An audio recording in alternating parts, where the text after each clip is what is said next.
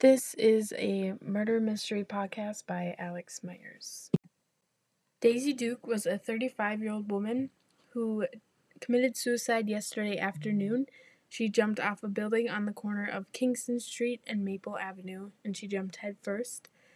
Police and investigators found no evidence except hair from Mrs. Duke, and the chief of police wrote it off as a suicide. When Daisy Duke left for work, everything was normal. Her husband had already left for his job, and her 2 kids had left for school.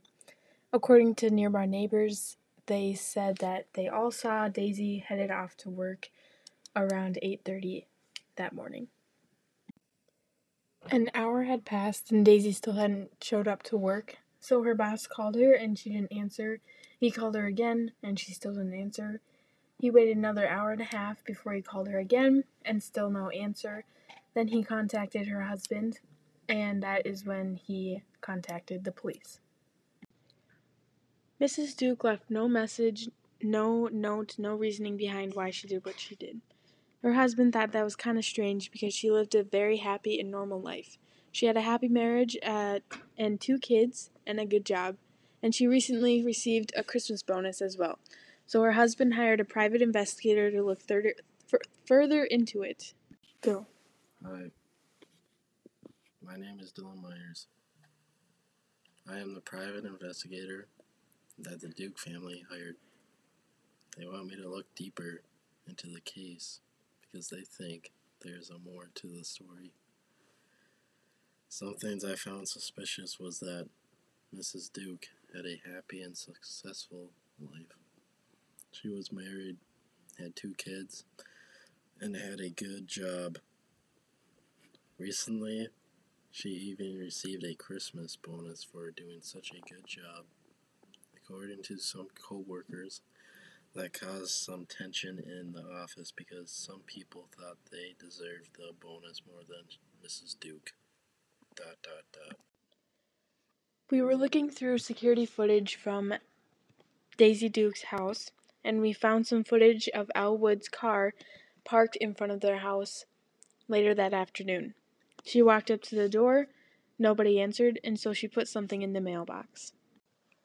After questioning Elle Woods, she said that she wanted to try and make amends with Daisy Duke. She went over to her house that afternoon to drop off Christmas cookies and apologize for her behavior. We have other coworkers who hear Elle Woods say this, and the Christmas cookies were found in the mailbox just like she said.